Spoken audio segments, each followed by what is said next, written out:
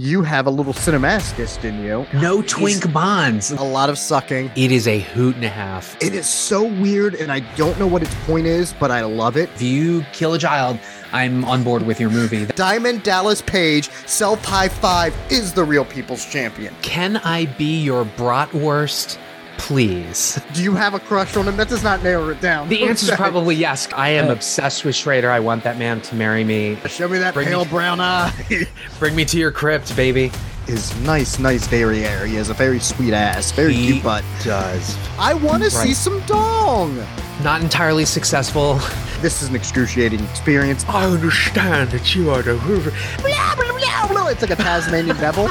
We hope that this is never a floppy listen, that we get you hard. Hard watch. Soft skip. Watch Skip Plus. Welcome, one and all, to another edition of Watch Skip Plus, the movie review podcast with a lifestyle twist. Each week, my lovely co-host and I will review a brand new film, and that being either in the theater, streaming digitally, or sometimes simultaneously, and we will let you know whether or not we think you should watch or skip it.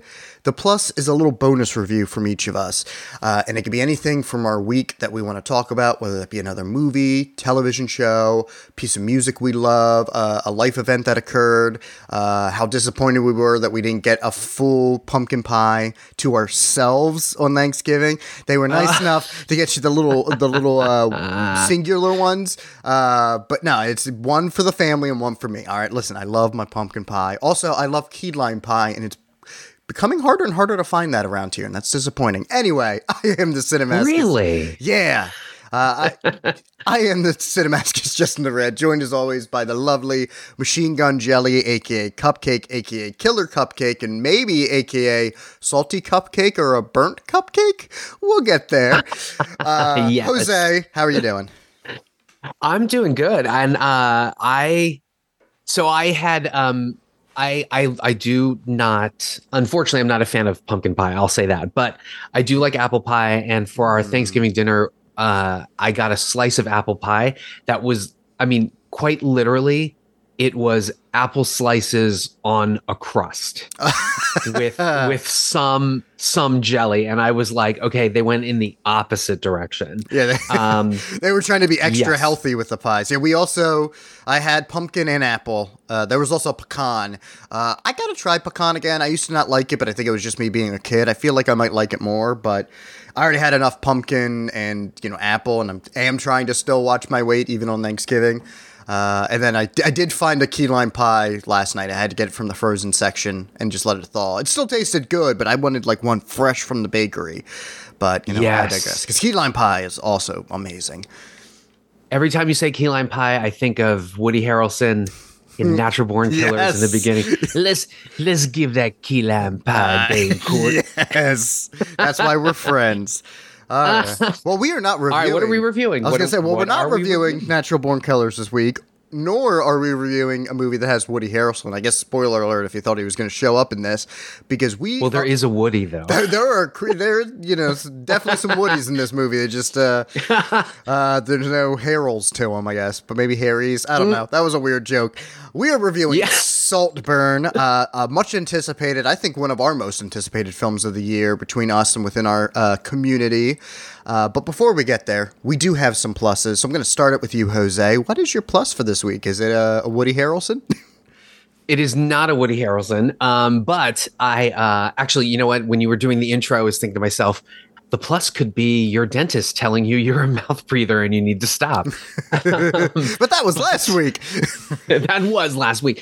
So I think I'm going to do the Landon, and I'm going to do just a double plus. The first is just going to be sort of like maybe a news sort of / observation, which is one of our beloved horror franchise has taken a ginormous hit, sort of like a football performer being tackled and having his knees like obliterated, basically. But so I'm talking about the fact that within days, the Spyglass produced Scream sequel, Scream 7, they fired, apparently, Melissa Barrera, who was the lead, established from the Scream reboot with the Radio Silence guys and then the Scream 6 movie.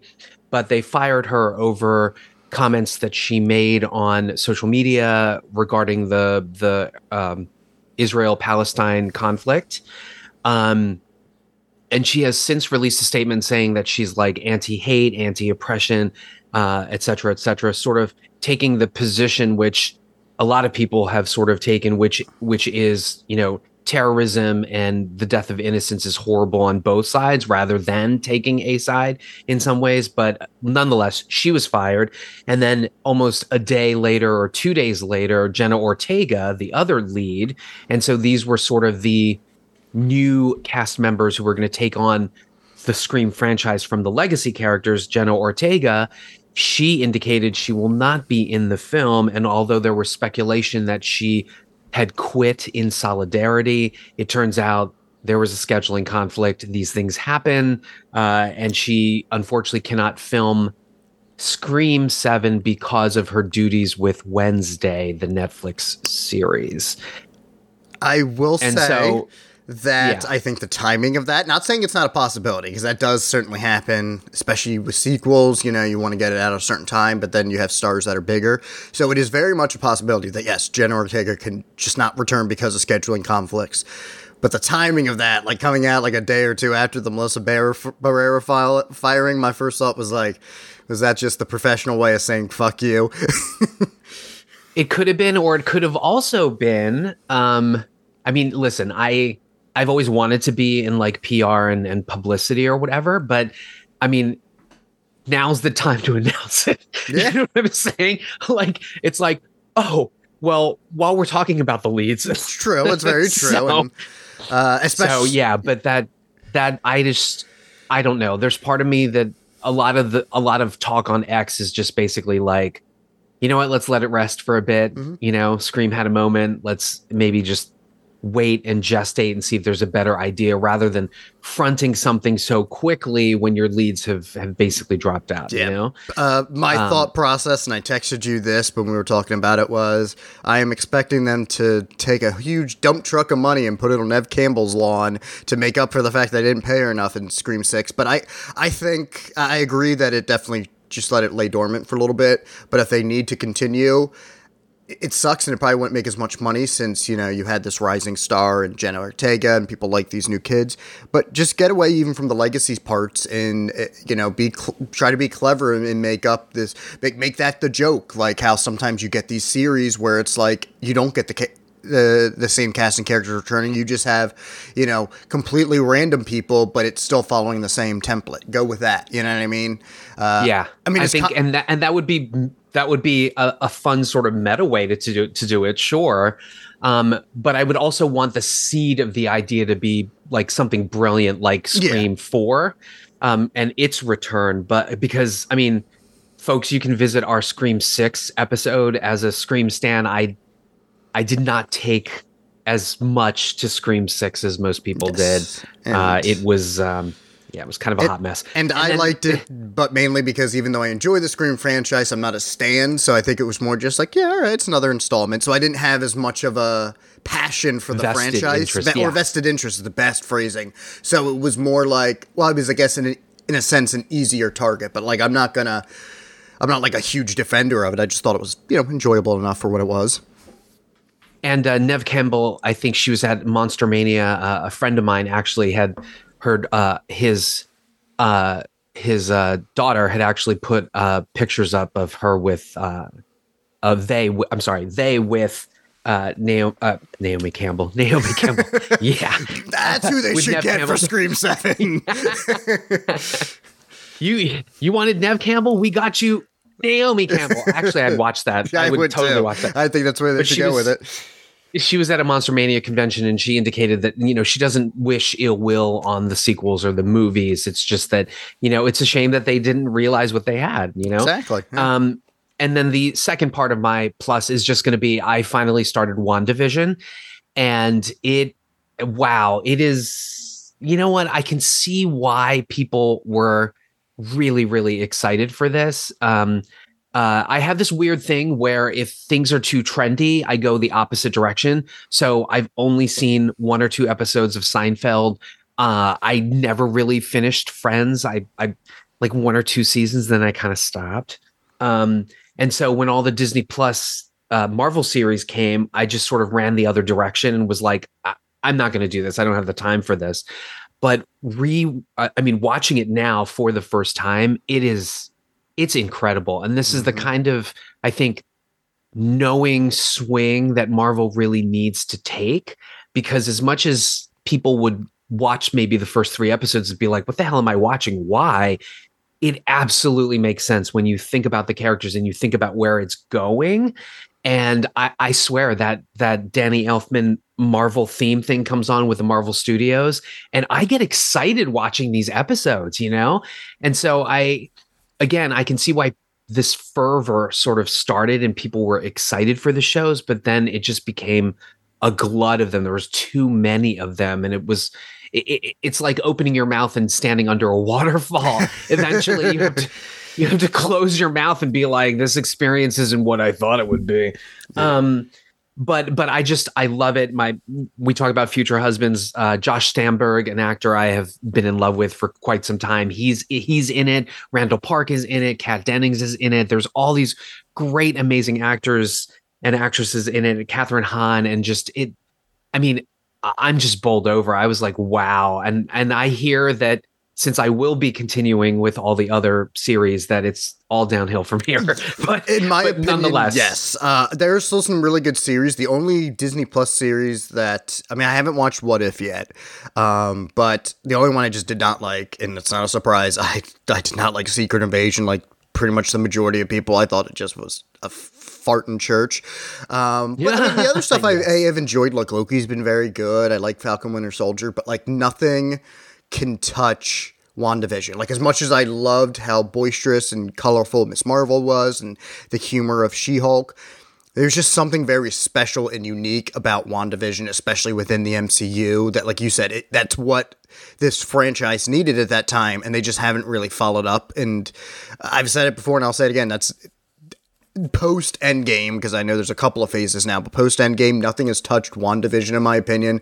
Nothing has come close, and I think that's now, like, I'm trying not to compare everything to that, but I'm like, I fell in love with WandaVision. I was definitely looking forward to it, but I didn't expect to be as bowled over in love with it. And I think it also helps it was the first of those Disney Plus series, so it also felt fresh at the time, as opposed to, I was more excited at that time. I was like, okay, I could do, I'm not a big show guy, but I can do this. And then after a while, like, I did finally catch up the latest season of Loki, and I enjoyed it. But I'll be honest with you, I didn't want to watch it because I'm like, well, now it just feels like homework. Like, I just need to watch all the Star Wars stuff. I know I haven't gotten through everything, and like my brother-in-law, who's a big Star Wars nerd, and friends of this show and family, they're saying, well, you could skip this show and go to that one. This one's okay, but you can just go to this. It's just, even The Mandalorian, which I loved, by the time we got to that like third season, I was just like, I don't know if I want to do this anymore. Like, I don't have the patience, and it's just too much, and it's overwhelming. And I still haven't watched other shows, such as like, I haven't started The Bear yet. I haven't watched Barry with Bill Hader, so it's just so much out there. There's a lot. And it's hard for me to keep up with shows in general. I mean, the new Godzilla just dropped, which, which, by the way, actually, you know what? No, I know what my plus is going to be, but I'll wait. Okay. And then one last thing about the show too. There's some fantastic sort of feminist girl power stuff going on in WandaVision, which I really absolutely enjoyed. Obviously, Monica Rambeau, I'm loving it. Created by Jack Schaefer, who is Jacqueline Schaefer, by the way. So a woman created the show. Mary Livanos, she's the producer of this. She also produced The Marvels. But the other thing I'm really excited for is this series, WandaVision, was directed by Matt Shackman, who is the person who was handpicked to shepherd the Fantastic Four onto the screen. So, which has me very excited. Very excited. Yeah, absolutely. All right, over to you for your plus. Okay, well, I'm actually going to do two. I had one, but I just hinted at Apple Plus, so let's do that one quick. So I had mentioned on the show, me, I think it's Apple Plus, Apple TV, whatever the hell they're calling themselves. There's just too many of these streaming services, and that's why I've always avoided it. I know Ted Lasso is good, but whatever. But now that they had this Godzilla Monarch show. Of course, I want to get to it. I was going to wait until I knew all the episodes were out because that Charlie Brown cereal I bought, which I only had the one bowl and I have not eaten it since, that came with like a free month subscription. Well, I was on last night going to watch a wrestling show, and Roku was advertising, hey, for Black Friday weekend, three free months of Apple Plus or whatever. And I'm like, you know what? Okay, I'll take advantage of that. I feel like they don't want me to take advantage of it, or maybe I did do a free trial and I forgot, because it has a spot where it's like, okay, hit this if you want to sign in or sign up. I see the sign in option. No matter where I go, there's no sign up. And it's like, so I'm like, okay, well, maybe if I start putting in like a email and a password, it'll be like, oh, you don't have an account, create it. Doesn't happen. So I don't know if maybe I did have a free trial and I just already forgot about it. I don't remember doing it. But Apple, if you want me to get your service, let me actually get your service, because I do want to watch the Godzilla show, and I'm willing to pay you money instead of finding it other ways, because I love me some Godzilla. But you are making this difficult for no reason, and maybe I'm just getting older and I'm starting to become the person who can't understand technology, but I literally was trying to do it on my phone, on the laptop, on Roku itself, and I think it's worse too, because I think I need to log in through my Roku to get it, because I think it's a deal with Roku. So I'm just like, so I gave up and I'm like, you know what? I'm not going to get you, Apple. So fuck off. So that's there you go. A bonus plus of me just being pissed off at this streaming service. But the other plus, the one I had planned, is a video game, and it is a very familiar character because we reviewed his big screen, well, not even, I guess, animated debut, because he had a Japanese big screen worldwide animated debut earlier this year. I'm, of course, talking about Mario himself, and I'm reviewing one of his newer games, because he's had quite a few not just this year, but this, like, month. That being Super Mario Wonder. So there are two ways of how their new typical Mario games. They're both 3D, but one is the more traditional platformer where it's left to right. It's not an open world, and then there's open world, which is Super Mario Odyssey and all that. So Super Mario Wonder is what I would call the traditional platformer. It's all 3D animated graphics, but it's your basic, for the most part, going left to right when you're on the regular stages. And they've always been fun, but I think those versions, but I think there was like Super Mario Deluxe and whatnot, they've kind of felt a little bit stagnant. The little like additions haven't been all that much. It might just be like a new power-up. But they freshened it up this year, because what they did was your power-ups this time aren't just, okay, you got the fire, pellet, power-up, whatever, but it transforms you into things. You're going to become an elephant, or, you can, at one point, if you get like the Wonder Seeds, whenever you get those into levels, it'll turn you into like a big boulder that kind of rolls around, or stuff like this. And it's quirky enough that it adds enough of a difference, and it kind of takes after how I think Kirby's been doing it with, sucking them up, sucking things up, and then becoming them. Things. Yeah, Kirbying things, becoming them. That it feels like a breath of fresh air, even if a lot of the platforming is still familiar in a good way. It doesn't take long to beat. I think if I were to look at how many hours I put in, probably not even a full day's worth, or maybe just a little over a day. And that's with mostly 100%ing it. But it's very cute. And they have these things where, like, they have these little, like, flowers that are on all the levels. And they're your little cheerleaders. They're just like, hey, if you walk by them, they're like, hey, man, how's it going? You got it. And I'm just like, this is the most adorable thing ever. I don't know. So I haven't played it with friends yet, because one of the biggest additions now is, in the past, you would have to, if you played with friends, one friend would play his level, and when he died or finished it, your turn. Now you're all on the screen at the same time, which can be chaotic. I've done it for the other ones, but not this one yet. But it's fun even by itself, and I like the fact, because I've seen some people online going, well, does it seem like this one's easier? And I'm like, I think we're just getting older, because I've gone back and played some of the original Super Mario games, and not that they're not difficult, but when you're older, I think it's easier to get through them. And I would say the same thing for this. Like, when you get to some of the later levels, there are some really tricky ones, but for the most part, they're smart enough to know that they are still targeting, children first. Like, their ideas, they want to be universal, and with children in mind, I think they help with the difficulty where it's still challenging for them, but not too challenging. And I think they also learned their lesson, because the original Super Mario Bros. 2 in Japan was so ridiculously difficult that when it went to come to the States, they just reskinned a different, easier game, because they didn't think people in the States would be able to handle how hard that second one originally was. So it's been re-released in the States as the Lost Levels. But yeah, that second one, the proper Super Mario Bros. 2, difficult as shit. But the rest I'd say are, they have their moments, but they're pretty manageable. But I don't know, maybe the older I get, sometimes I like it when a game isn't that hard. It's manageable. I got enough of a stressful life that sometimes you just want to be cheered on by a couple of flowers while you turn into an elephant and stampede around. So exactly. Very, very Although, cute game. You're onto something about the fact that if something's too difficult, eventually I'm just gonna freaking give up. Oh, right? I've done that now.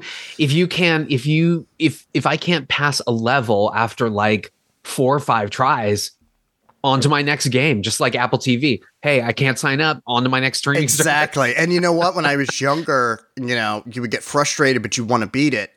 But now I was like, well, sometimes if I just, leave and come back to the game a little bit later, I can beat it quickly. But I've found myself just not wanting to do that. I'm like, Psychonauts, I finally played that, which is a really fun platformer that I played that came out like the PS2 and all that. And I really enjoyed it. But there's a spot near the end of the game where I just hated this time trial, have to jump around in the circus area.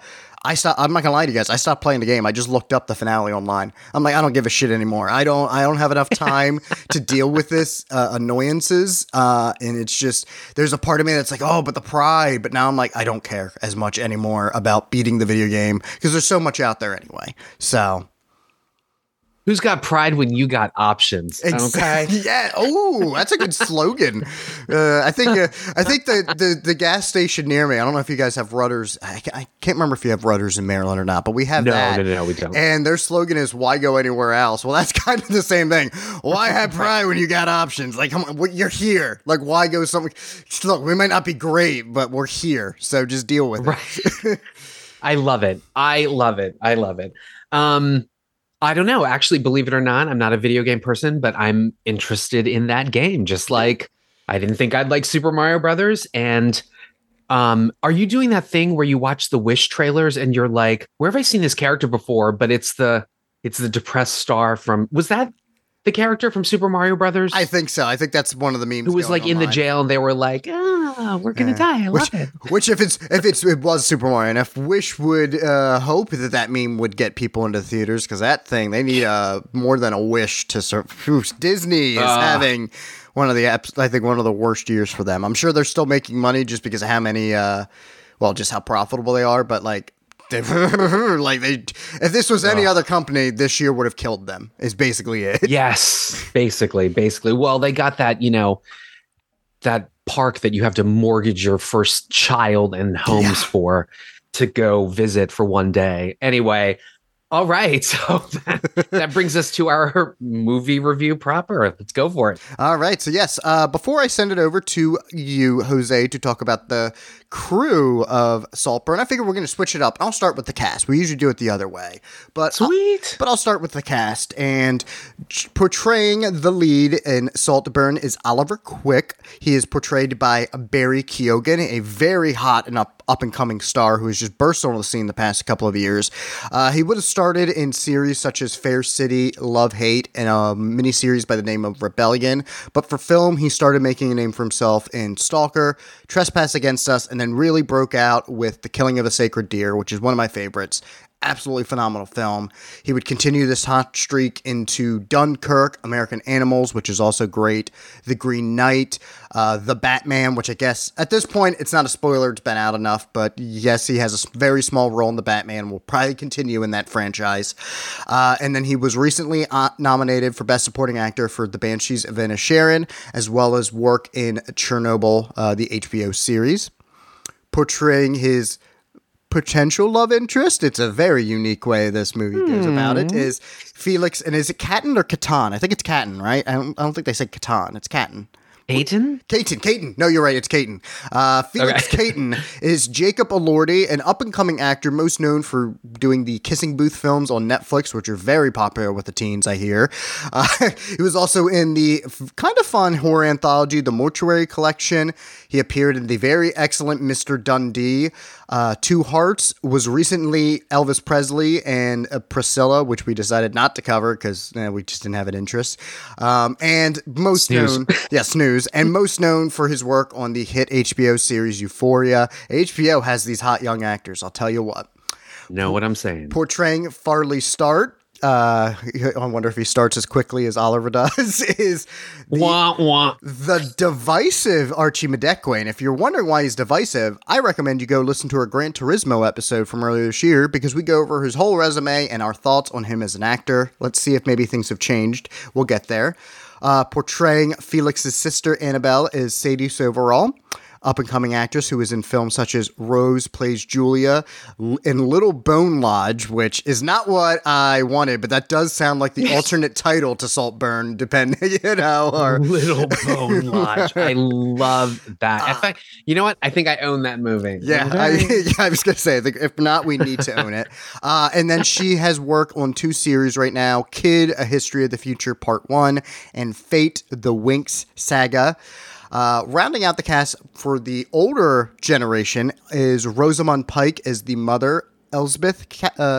I just already forgot. Catan. There we go. We literally just discussed that, folks, and I already forgot it. Caden. No, Caden. What is with me? You know what? It's these ritzy rich people. I don't care to learn that. Red, where's your coffee? It's right here. It's too early. Elsbeth. I'm just gonna call her Elsbeth. She broke onto the scene portraying Miranda Frost in the James Bond 2002 film, the final James Bond film for Pierce Brosnan, Die Another Day. She would then go on to do The Libertine, Pride and Prejudice, that being the 2005 adaptation, Doom, the video game adaptation, so there's another video game reference, Fracture, An Education, Surrogates, Barney's Version, Johnny English Reborn, The Big Year, Wrath of the Titans, Jack Reacher, The World's End, Gone Girl, which netted her an Oscar nomination, Hostiles, Beirut, depending on how you want to pronounce it, A Private War, and then she has a lot of series work recently, such as voice work on the Watership Down Netflix adaptation, as well as voice work in Thunderbirds Are Go, which I think is also on Netflix, but I'm not sure. And then more traditional series work with State of the Union and The Wheel of Time. And just because this seems to be a hot commodity for a lot of actors nowadays, and it makes sense going back to radio days, she is the lead in the podcast series Edith. So if you're getting into podcast series, I say you should be listening to podcasts like us, but you do you. There you go. Portraying the father, Sir James. I'm going to hand it over to you to say the last name. Sir James Caton, thank you, is the wonderful actor Richard E. Grant, and I did my best here. I wanted to name pretty much everything he was in, because I don't know if we're going to get a chance to talk about him again, but I did my best to whittle it down. He broke into the scene portraying Withnail in the film Withnail and I. He would go on to do How to Get Ahead in Advertising, Warlock, L.A. Story, Hudson Hawk, which is a great Not a Bomb episode, The Player, Bram Stoker's Dracula, The Age of Innocence, Spice World, because I do actually really enjoy that movie. There's no way I'm not going to include that. Gosford Park, Corpse Bride, Calling Me Kubrick, Penelope, 2 versions of The Nutcracker that were not well received. The Nutcracker in 3D, which is abysmal, and The Nutcracker in the Four Realms, which is just pointless. The Iron Lady, Can You Ever Forgive Me, which he netted an Oscar nomination for. Long overdue Oscar nomination, in my opinion. About Time, Dom Hemingway, Jackie, Logan, which is still one of the best comic book type films. The Hitman's Bodyguard, The Rise of Skywalker, The Spine of Night, and he had appeared on very popular shows such as Doctor Who, Downton Abbey, Loki, so there's your Marvel connection, and Game of Thrones. And then I'm going to include her. I was thinking maybe it's a spoiler, maybe not, but I'm not spoiling how her character acts. Rounding out the cast as poor dear Pamela, poor dear Pamela, is Carey Mulligan. She also broke onto the scene because she was in 2005's adaptation of Pride and Prejudice. She would go on to do An Education, which would net her an Oscar nomination. Public Enemies, Brothers, Wall Street, Money Never Sleeps, which I'll be honest with you, I liked that movie, but I forgot it existed until I was looking these up. So what's that say about that movie? The Shia movies tend to do that. Yeah. For whatever crazy reason. Yeah, I think, yeah. Drive, which is one of the best films ever made, and it should have gotten every single Oscar nomination, but I digress. Shame, The Great Gatsby, that being the Baz Luhrmann adaptation. Inside Llewyn Davis, Suffragette, Mudbound, Promising Young Woman, which she also received an Oscar nomination for, and she was in last year's She Said. And then for series work, she's transitioned doing shows such as Bleak House, The Walker, Collateral, and The Foxes of Hydesville. So I'm going to send That's what she said. That's what she said. Clap, clap, clap, clap, clap. Okay, so I'm going to send it over to you, Jose. Why don't you go below the line, behind the camera? Who brought this movie to screen for us? And actually, before we go below the line, I'm going to go below the belt line and mention another actor who's in this film, who I, I don't know what it is about this actor.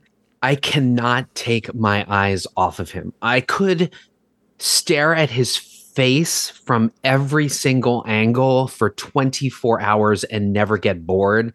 Like, I think he's one of the most intriguingly sexy men on the face of the planet. But he has a very small role in this film. His name is Ewan Mitchell. He plays this sort of like nerdy kind of like outcast, very small role. But you would have seen him in House of the Dragon. He played Prince Aemond Targaryen with the eye patch.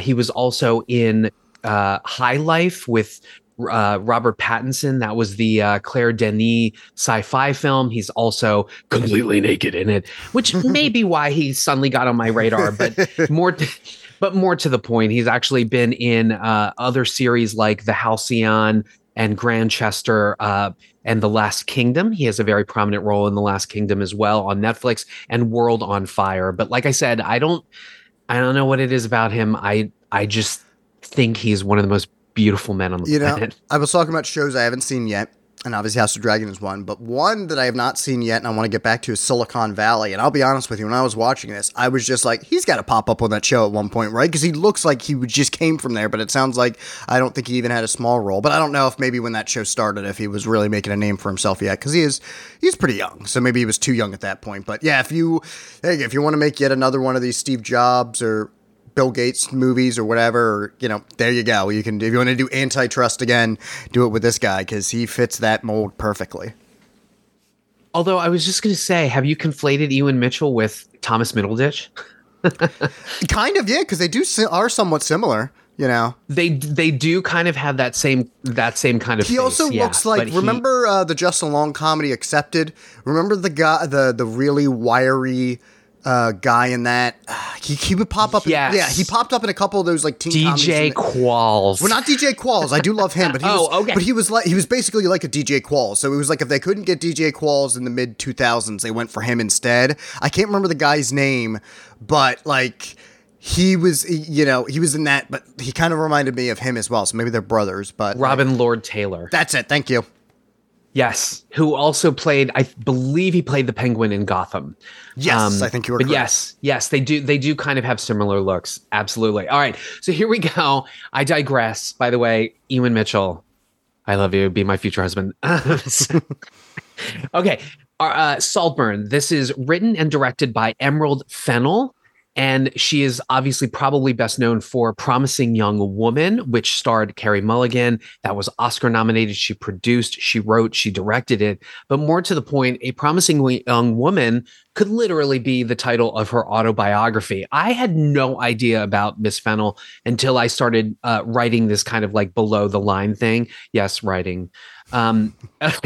So she is an English, we're just going to call her a multi-hyphenate, okay? She is an actress, so she's probably best known for her lead role on the BBC One period drama series called The Midwife, from humble beginnings on a Channel 4 sitcom called Chickens. Yes, that's right. It's a comedy called Chickens, y'all. But nonetheless, she was obviously in Call the Midwife, which brought her to fame. She was also playing Camilla Parker Bowles in Netflix's The Crown, which netted her an Emmy Award nomination. She has been in the films Albert Nobbs, again, not a porno, but Albert Nobbs, The Danish Girl, Anna Karenina. Yes. And then obviously Promising Young Woman, for which she won the Academy Award for Best Original Screenplay, which is absolutely kind of amazing. She was also nominated for Best Picture and Best Director. But check out some of her other credits. She was actually commissioned to write a film script co-produced by Madeline Lloyd Webber. That started a relationship with Andrew Lloyd Webber, and she wrote the musical Cinderella, which premiered on the West End. Now, that eventually transferred to Broadway and was entitled Bad Cinderella, which was sort of a revision of the Cinderella storyline. Unfortunately, that closed. She has also written the YA children's fantasy series, Shiverton Hall, and those are 2 books. One is called the first novel was called Shiverton Hall. Sorry. And then the second novel is The Creeper. She has also written her first adult horror book called Monsters. Additionally, she is best friends with Phoebe Waller-Bridge, and Miss Waller-Bridge actually handpicked her to be the head writer and the showrunner for the second season of the wildly popular BBC series Killing Eve. So this woman, promising young woman, she has a lot of street cred, okay? And I have heard she's rumored to be attached to Zatanna, which takes place in the DCEU. She's one of the sort of I think it's called it might be called the Dark Universe or something. Not that dark universe, but DC has characters like Swamp Thing, Constantine, and Zatanna is one of those characters, sort of the supernatural arm of the DCEU. And then she has also written the recent screenplay iteration for a film called Nemesis, which is based on the Mark Millar graphic novel or comic book series. Sorry, Mark Millar, as you know, created Wanted, which turned into that film with Angelina Jolie and James McAvoy. So Fennel is our director and writer. She's pretty amazing, if you ask me. Notable producers: one, Margot Robbie. So off of the amazing success of Barbie, Margot actually has her own production company called Lucky Chap Entertainment. She also helped to produce Promising Young Woman, which is where we get this synthesis. I bet Lucky Chap and Margot Robbie by extension are just happy with this film. It is really getting a lot of buzz and is starting to get some really good box office. Our cinematography is by Linus Sandgren. He is Swedish.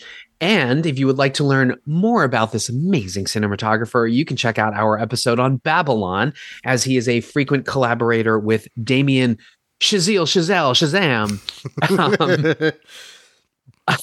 And then our music is by Anthony Willis. Willis is a protege of Oscar-nominated composer John Powell. So Powell, as you know, has done music for movies like How to Train Your Dragon, Solo, a Star Wars film. And so Anthony Willis has worked up through the music department on films like Jumanji, Pirates of the Caribbean, The Kingsman, Birth of a Nation, and he is just now getting his composer credits. He composed Promising Young Woman's score, for which he earned a BAFTA nomination for Best Original Score. He also wrote the music for Megan, although I did check our episode. We did not mention Mr. Willis. We were still trying to find our below-the-line format at that time, so I could not, knock that out, unfortunately. He has also scored the films Solitary and then the special How to Train Your Dragon Homecoming. So Anthony Willis, promising young male composer, as it were. Okay, so I guess that's below the line, basically. And you know what? I know we switched up the format here, but I am going to send it over to you because we talked briefly offline about this movie, and I know our thoughts on it, but I know yours are a bit more passionate, I think, than mine. So I want to start it with you, and I want you to explain to me your spoiler-free thoughts of Saltburn. All right, so seeing the trailers for this, I did not know really what to expect. And obviously Fennel was a blind spot in my pop culture radar. But going in, I thought that this was going to sort of be like maybe a modern version of, say, Dangerous Liaisons, or even Cruel Intentions, which was based on Dangerous Liaisons. But little did I know that after watching this movie, what it basically was just this sort of modern version of almost like Heathers, right? Or this sort of like acid dipped like family drama. I was not expecting that. And I absolutely loved this movie. This is the kind of sort of like dark, gothic, like diabolical drama thriller indie that I grew up watching and loving. I'm sure there's a better film comparison, and it's going to come to mind. I just lost it with this film. But again, I grew up watching films like Heathers, etc., and a lot of indie films like Sex Lies and Videotape, and this is like the perfect combination of that. Um, I think what is brilliant about this movie is that, first of all, it's shot in 133:1, which is not a format many people are used to seeing. In fact, I was waiting for the screen to sort of like open up, but it didn't. So it's got that. I mean, Stanley Kubrick works in 185:1. The Academy, ratio is sort of that box, right? Um, but right off the bat, there's these weird titles that I'm kind of like, okay, what is going on? This is it's almost retro, like 80s, 90s. And sure enough, this is set in the past. And I think it kind of maybe has to be set in the past in some ways. But I absolutely fell under the spell of this film. And what I think is great about it, and the reason why I'm calling it kind of a drama mystery thriller, is we're never really sure of the motivations of our lead. Right. We don't really do summaries, but I guess just to really quickly summarize this, Keoghan ends up at this posh boarding school, and he ends up ostensibly, it looks like he's very, very much attracted to the Felix Caton character, and he sort of ingratiates himself or manipulates himself into his inner circle and ends up going to his big palatial mansion called Saltburn to meet his family and to stay during the summer. And then basically mischief and shenanigans ensue here. And there's a lot of class commentary, but at the same time, again, you're just never really sure of the lead character's motivations. And what I love about the film is that, yes, there is kind of a twist, and his motivations are finally laid bare. And it is as shocking and diabolical as any sort of hyperbolic sort of drama like this can play. And I absolutely took to it. The performances are just brilliant and spot on, even when they are overly, say, satirized or overly characterized. Rosamund Pike and Richard E. Grant, they almost seem like caricatures, but it works in this sort of hyperbolic and very in your face, both sexually as well as like just the way people interact with each other. The film is very, very in your face, and it all worked. All of this sort of like hyper stimulation and the cinematography absolutely worked for this. I think this is Keoghan's best performance of his career. I also think it's one of the best performances I've seen this year from an actor. I mean, he really delivers. I mean, he absolutely embodies this character and makes choices that end up on screen that are shocking and controversial and as provocative as everybody has been hearing. You just need to watch the film to see it. And I'll also say this. I think that this film will probably be a little polarizing because, again, there is a character that we're asked to identify with or to follow that may not be a good person, right? And so I kind of like that cinema that's going to challenge you to be like, why are we seeing it from his perspective? Like, why would a writer want me to follow a character who may or may not be good, who may or may not be likable? But it is quite the visceral journey. And again, this is the kind of filmmaking that I love. You know, Brad from Not a Bomb would call this like adult films, right? Because now all we're getting are the actioners and the superhero films. Bring on more films like this. Like, I would categorize this as challenging cinema, as indie filmmaking, and just, I mean, this is what I want to see from cinema. This is what film is like, right? Film, we call it film, cinema, right? This is filmmaking to its core. It's a fantastic story. Again, I think it's going to be polarizing for some audiences because, again, it's very, very in your face. And when the reveal comes, it really just changes the entire narrative and what you've been watching. I will say that Linus Sandgren's cinematography is pretty brilliant. I grew up reading fashion magazines, basically. I wanted to be a fashion designer. And a lot of times you'll see these sort of like Helmut Newton fashion pictorials where you've got very beautiful people in these great dresses, but then they're standing around in these like palatial mansions in these settings where you're kind of like, what is the story behind this? Like, why are these beautiful people at this castle and what's happening here? So a lot of this photography is like that, this sort of like hyper realized, like rich fantasy of a lifestyle. And it's literally like straight out of Vogue. So the cinematography is absolutely brilliant. And yeah, we got dong. Yes, so we I did. was very happy. So just know that there is some frontal nudity here, Mr. Kyogen. Yeah, I'm a big fan. Yeah, you were big, especially. You were right on the money when we were texting before seeing the movie about whose dong we were likely going to see, and you were right. Yeah. You said it's probably going to be Kyogen's. Not that we were complaining, but I think we were also hoping for Lordy as well.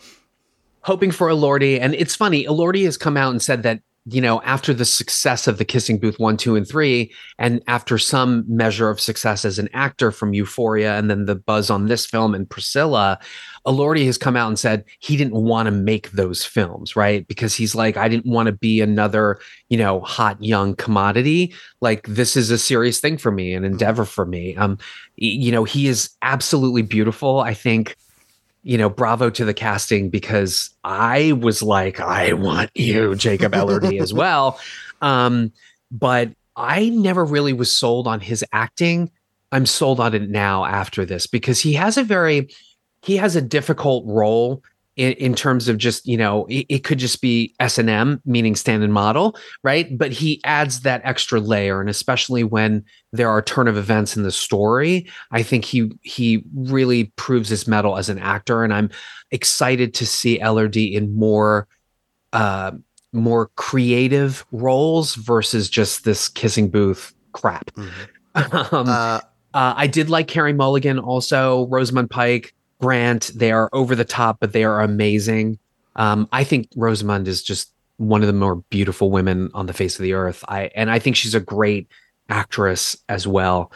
So yeah, it's a huge watch for me, and I would recommend it to everyone. There is one person that I wanted to hear what you thought about that you were glossing over, sir. Oh, okay. So there is yet another very difficult role in this film, because he is played as very, very unlikable, and that's Archie Madekwa.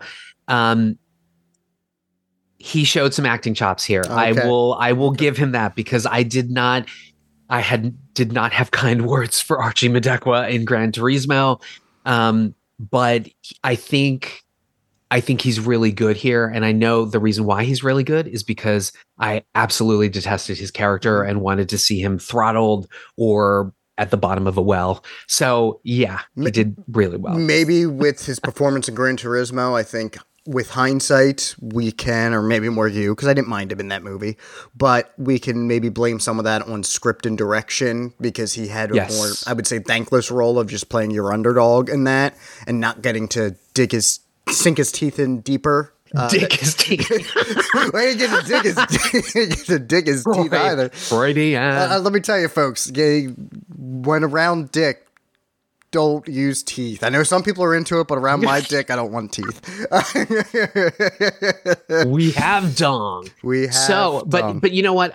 And you bring up a really good point, right? When there's a good director, they can really draw out the acting from an actor and really just sit with them. I mean, whatever this volatile combination of Kyogen and Fennel was, I mean, they obviously had absolute trust in each other to be able to pull off some of the crazy stuff that's on screen here. I mean, I think somebody almost walked out in our screening. I mean, some of this is as in your face as you can imagine.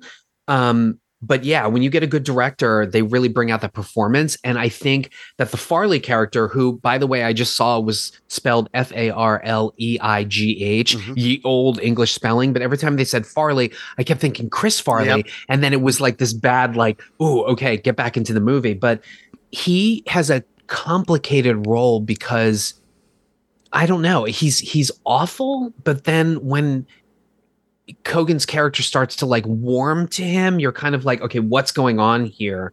And so his character and his acting is very tight-ropey. But yeah, anyway, I can't say enough about this. It's fantastic. Dong aside, even if there was no dong, I would want to see this again. So Okay. I'm just gonna say that. Okay. So I had texted you because you had texted me about how much you loved this. And I had said, and you can see it in my capture reel, I thought this was a very good film. But it's one that I've been kind of wrestling with because as I was watching it, I was enjoying it. There was sometimes you get those movies where you're like you are enjoying them, but you don't love them like you feel like you should. Like you can tell in the moment the artistry's there, you're invested, but for some reason something's holding you back. And as I've been thinking about this more, what's holding me back seems so unfair to the movie because it's technically what the movie is doing well. You had mentioned this is a satire. I mean, there's a lot of things going on here, but I think at the end of the day, the whole purpose of this movie is that it's a social satire on the bourgeois, the high class, and the superficiality of it all. And to show that superficiality, there's a lot of moments of like dark humor in this that can come off as being, I'll say, facile or pat, but that's not a bad thing. That's the point it needs to be to get its point across. And I think my struggles with it were, since we have seen so many movies, maybe not like this, but tackle, how snooty and how outside of reality the 1% can be, it ended up having this unintentional familiarity to it. And there's other elements. I've seen so many comparisons to movies. Heathers is a good comparison. But strangely enough, I don't think any of those comparisons, like I can see little seeds, and I'm trying not to, in the spoiler-free section, to mention a lot of the movies, because quite a few of the ones I'm seeing its connections to are spoiler alert. So, but I think it's like, okay, I can see the concepts or maybe some inklings of that, but I don't think it borrows wholesale from anything. I think it has its own unique vision. The one film, all I will say is that Keoghan's performance in this is phenomenal, and I think he will get nominated. There is one other performance of his that this has some parallels to, and I think it's unfair to cast that on this movie because it's not its intent, and the characters' motivations are different. But that also made me go, ooh, but I did like that performance a bit more. So it's not intentionally doing it, but I think there were times I was thinking of that when I should have been thinking about this movie. And there's elements where I actually thought that some of the beats were somewhat predictable. I didn't quite know exactly the motivations or how things would go, but I was kind of right on the money with where I guess you could say the formula was going. But again, that's purposeful. If anything, the more I got away from this movie, and we'll get to it in the spoiler section, I was like, there's some genius to this movie on how it's presenting its structure.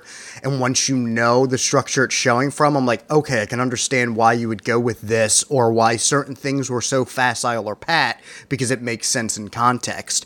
So this is one where personally, it's very good, but I do think I don't like the word objective when it comes to art because art is inherently subjective, but I can easily say, yes, this is a great film, and I did quite enjoy it, but I'm not as enamored with it after this first viewing because I definitely want to see it again.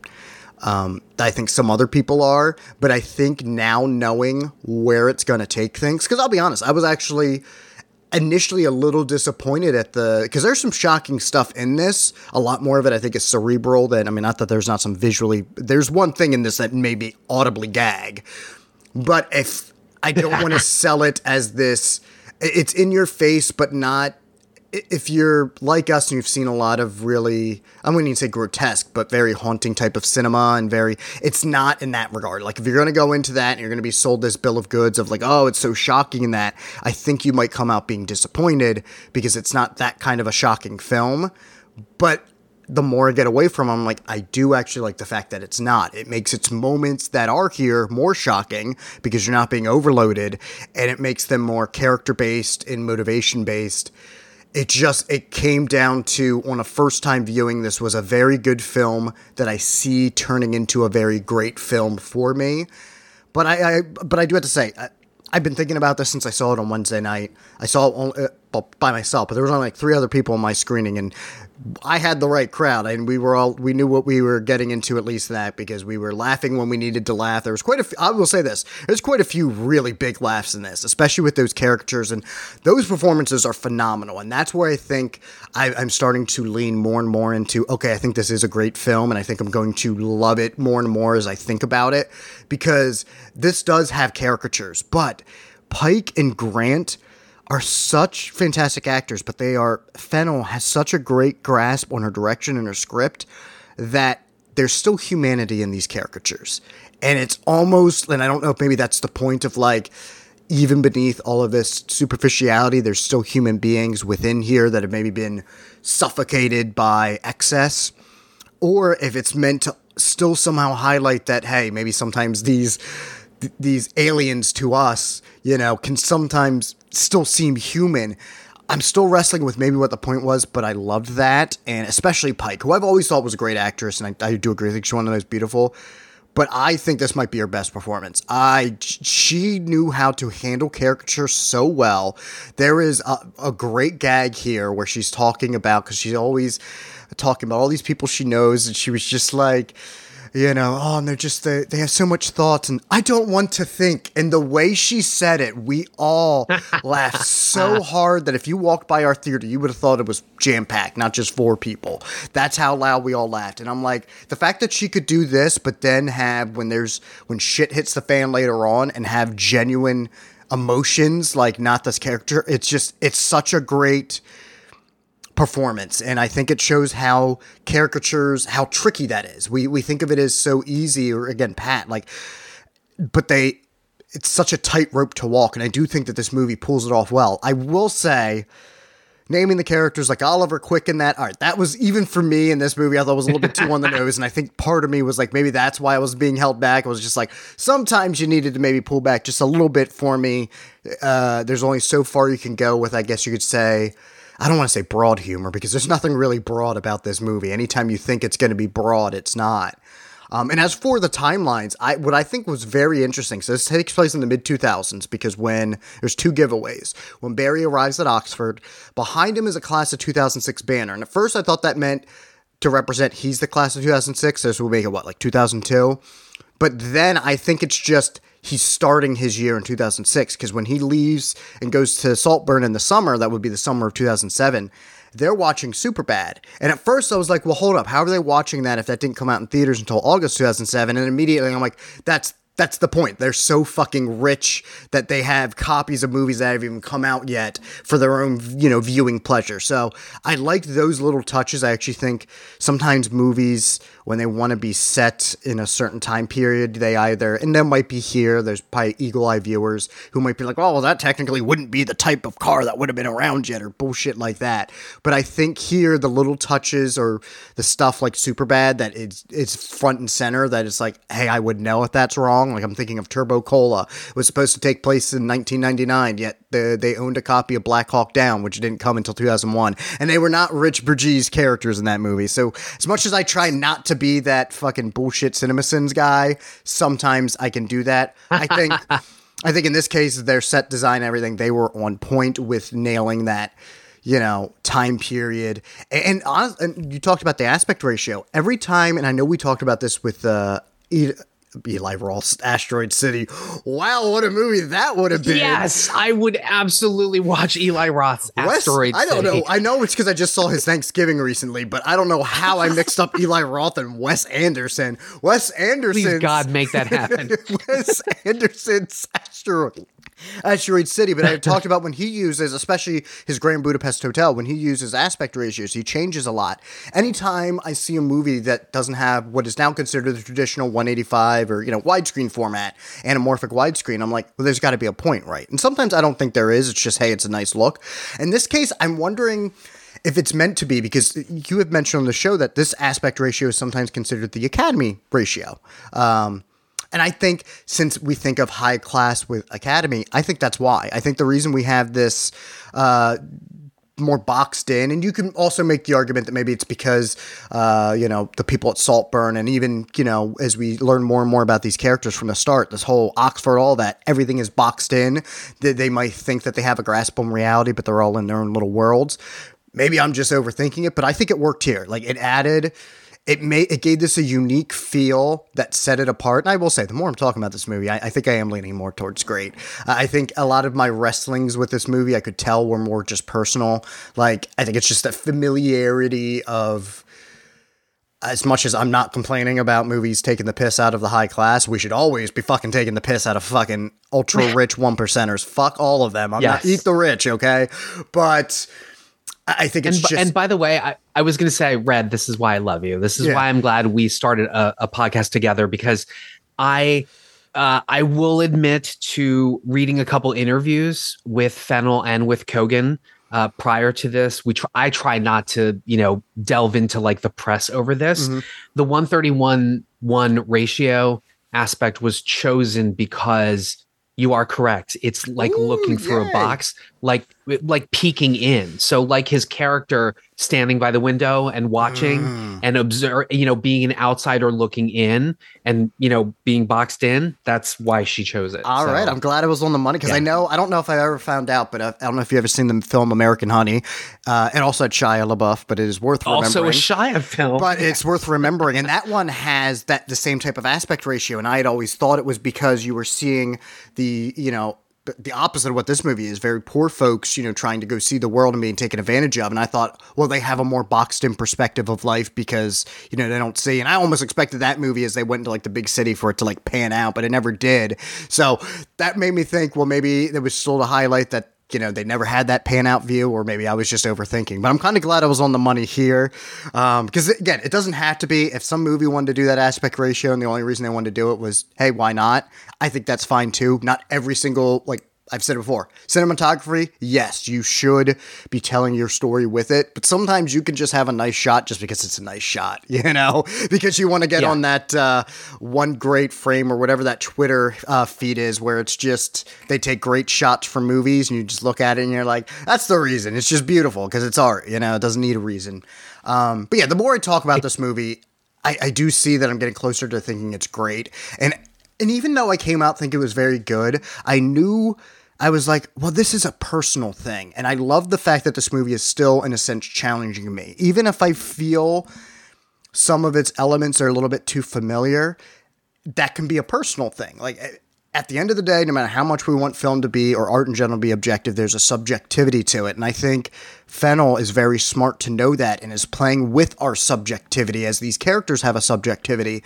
So I think now that I know exactly what this film is going to be, it's going to be a wild ride, but it's not going to be this absolute gay debauchery machine that I was expecting, and it's better for it. I see myself, the more I think about it, and I'm definitely going to see it again, going, okay, it may be familiar, but there's a reason it's familiar, and it's doing things just differently enough that it's its own entity. Because I'm seeing all these comparisons, and again, I agree with other people online who are saying, I see them, but I don't think it's cribbing from them. I think it's just more of, we're seasoned film fans, right? We've seen so much, it's hard to never not do that, and I think I came away having that. But I definitely recommend Saltburn to people. I think the whole cast is fantastic. Kyogen is fantastic. There's a lot I want to talk about. Like, I'm kind of tiptoeing around Carey Mulligan. I almost didn't include her because that character came out of nowhere for me, and the more I think about it, I love how out of nowhere it came.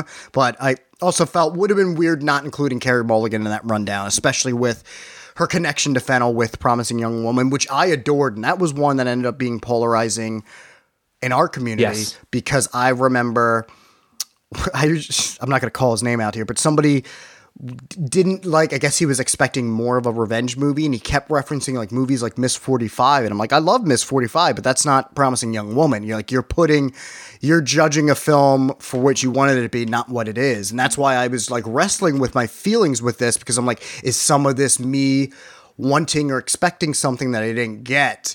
And yeah, the more I get away from this and the more I think about it, it was always a watch, but I think it's getting a little bit of a harder watch. And it is, even coming out of it, I could have told you, yeah, it's one of the better films this year, and it's one of the more artistic. And this is why this time of year is usually better. Even I like it when they spread it out more throughout the year. This is the time of year where it's like, okay, November, yeah, you're going to still get your blockbusters, but hey, it's award season, so let's get all these, more artsy films out there. And sometimes you just get the quote-unquote Oscar bait biopics, but then sometimes you get true works of arts like this that are just swinging for the fences, and you get the feeling that they don't care if they get like Oscar noms or whatever. I think they will, but I don't think the goal here from Fennel and company was, hey, we're going for awards. I think they were just inspired by this story that they concocted. And it's like, if you join us for this ride and think we're worthy of awards, great. But if not, fuck you. Yeah, exactly. Just a couple more things, and then we'll segue to spoilers. So when we say shocking, because I think you're right, I think that there's a potential for this to be blown out of proportion, but some of the stuff that does end up on the screen is shocking, but we're talking about shocking in a humanistic or a sexuality kind of way, because there's gay characters, there's hinting at like bisexuality, there's sexuality, there's sex. So that's the kind of shocking. You know what? Shocking more like another Kyogen film, The Killing of a Sacred Deer, because I consider that to be one of the more disturbing, shocking films. But but I try not to say that to people, because then you have, you think, oh, is it going to be like Inside or Martyrs or something like that? I'm like, no, not like that. More psychologically fucked up. And not that this movie doesn't have some like hints of like weird imagery, but it is more psychological. And I think... I feel like the trailer for it, and the trailer itself was perfectly fine. I think they sold exactly what they needed to sell. Like, hey, he's going to go here, and you might think it's going to be crazy, but we're not quite sure.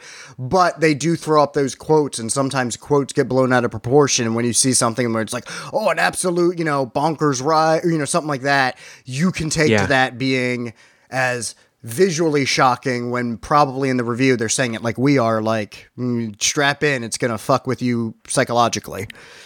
Yeah.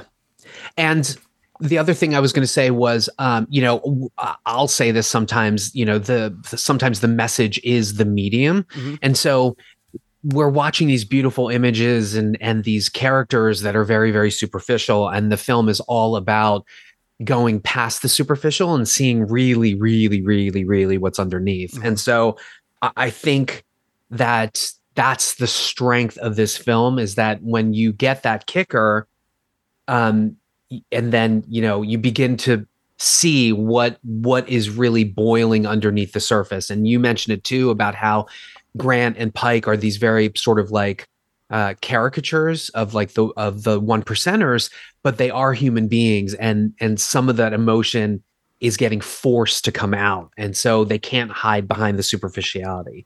So I really did like that. There's another, I won't say it, we'll say it in the spoiler section, but there's another line that Pike says that had me laughing out loud too. One of those like sort of Tarantino, like, I probably shouldn't be laughing about that, but I am.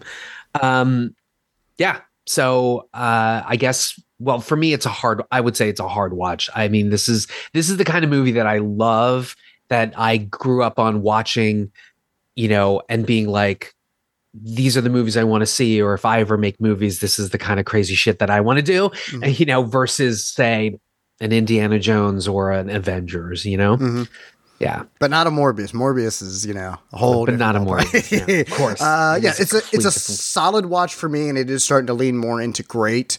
But I will say a lot of my, I guess you could say, hesitations with the film seem to be more of a personal thing. And sometimes that's what is so beautiful about art and film, is that maybe your first viewing isn't this bowling you over, but it's still making you think and feel. And I haven't stopped thinking about this movie and wanting to talk about it. Like, I've been very excited about wanting to talk about this.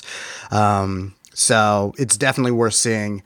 Go see it, especially in the theaters. I think I don't know how wide of a release it is. I didn't look at its per theater average. I know my screening was empty, but I also saw it on a Wednesday night before Thanksgiving because I was able to sneak out. So I think that played into it. I don't think that crowd was making it out on a Wednesday night, but...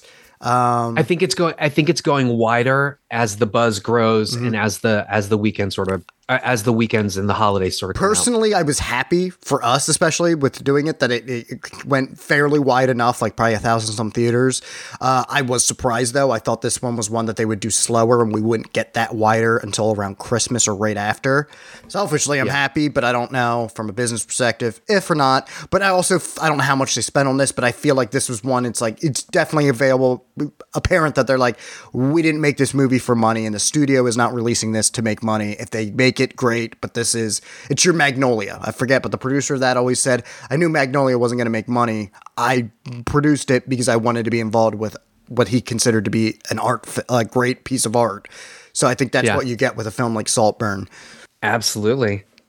All right, so we are going to segue to our spoiler section. We spoiled the dong, but if you have not seen Saltburn, you're going to want to turn us off because we're going to spoil the shiz Saltburn out of it in 3, 2, 1. Okay, so the reveal, obviously, is that he has done this purely for malicious reasons, basically, and so that he can essentially take the lifestyle that he has dreamed about and wanted from these people. And it ends up, while we're talking about this, I'll segue to the point of why I'm bringing all this up, and then I'm going to ask you a question about something. So in the film, when it's revealed, we get all of these sort of like flashbacks to him setting all of this up, and he becomes this master, manipulator, this diabolical manipulator who is essentially just going to steal this lifestyle from them. And we come to find out that he is either an active part in or very instrumental in, he's killing these people off and basically taking, their lifestyle. So the reason why I bring that up is because the movie flirts with, and this is what you said about the challenging narrative, is you don't know what his actual motivations are. And the way that the film is set up, you think he's in love with Felix, that he is obsessed with him in a, say, fatal attraction way, both sexual as well as psychosexual, and then like just his lifestyle, right? So I bring this up because I'm not gonna prop myself up, but I grew up and had a lot of dark thoughts, and coming out obviously and dealing with my own identity. I've shook hands with the demons, as it were, right? And the thing, like you said, film can be a subjective experience. I have been in more than one situation where I have been infatuated with somebody, and looking back on it, I don't know if it was because I was in love with that person, right? Or if I wanted to just be that person. And it's very, I mean, I'm sure people go through this, but they don't maybe actualize it or think about it the way that I have. But that's the thing that struck me about this film so much, was that I can identify with wanting to both be somebody and be in love with them, but then also wanting to structure a life around them or wanting to destroy them. I know that sounds terrible. I know that the listeners are probably like, yo, Cupcake is fucked up, but like Killer Cupcake, man. Holy shit. but like I said, unless you've been in that situation and you've examined it and understood it, that was the thing that like really struck me, and I connected with the material. And then the problem is that with this, with the twist, it turned out it was just purely diabolical. But at the same time, like I said, as complicated as what I just said is, I think that this movie walks that tightrope, And that's why I think that this film will be very, very polarizing for people, because they're either not going to identify with it, or the twist is just going to change it. But I think that that's a very real thing that this character, Barry Keoghan's character, is going through. This, obviously it wasn't love. He wanted to be him, right? So anyway, that's what I was going to say. Okay. And then the other question I had for you was, Scooter came out of the movie and said, did you get the sense that he killed the Carey Mulligan character? And I was like, I don't know. I'm gonna say no, because I did that. That's actually a good thought. That thought did not come across to me, and I can see definitely how he would have, because she does just mysteriously disappear. Even just psychologically, just psychologically putting her through the machinations and then having the family sort of jettison her. Yeah, I think that definitely. And then she killed herself. Ooh, that's actually, honestly, I think for a cerebral area, I think that's actually a better turnout, because honestly, because you almost have to, because I would have just assumed, she was this, poor dear Pamela, and she was gonna, self-destruct anyway, and that she didn't really because she's really just there as a representation of what Pike thinks is, oh, I'm, sticking up for somebody that I deem being this weird, out there type personality.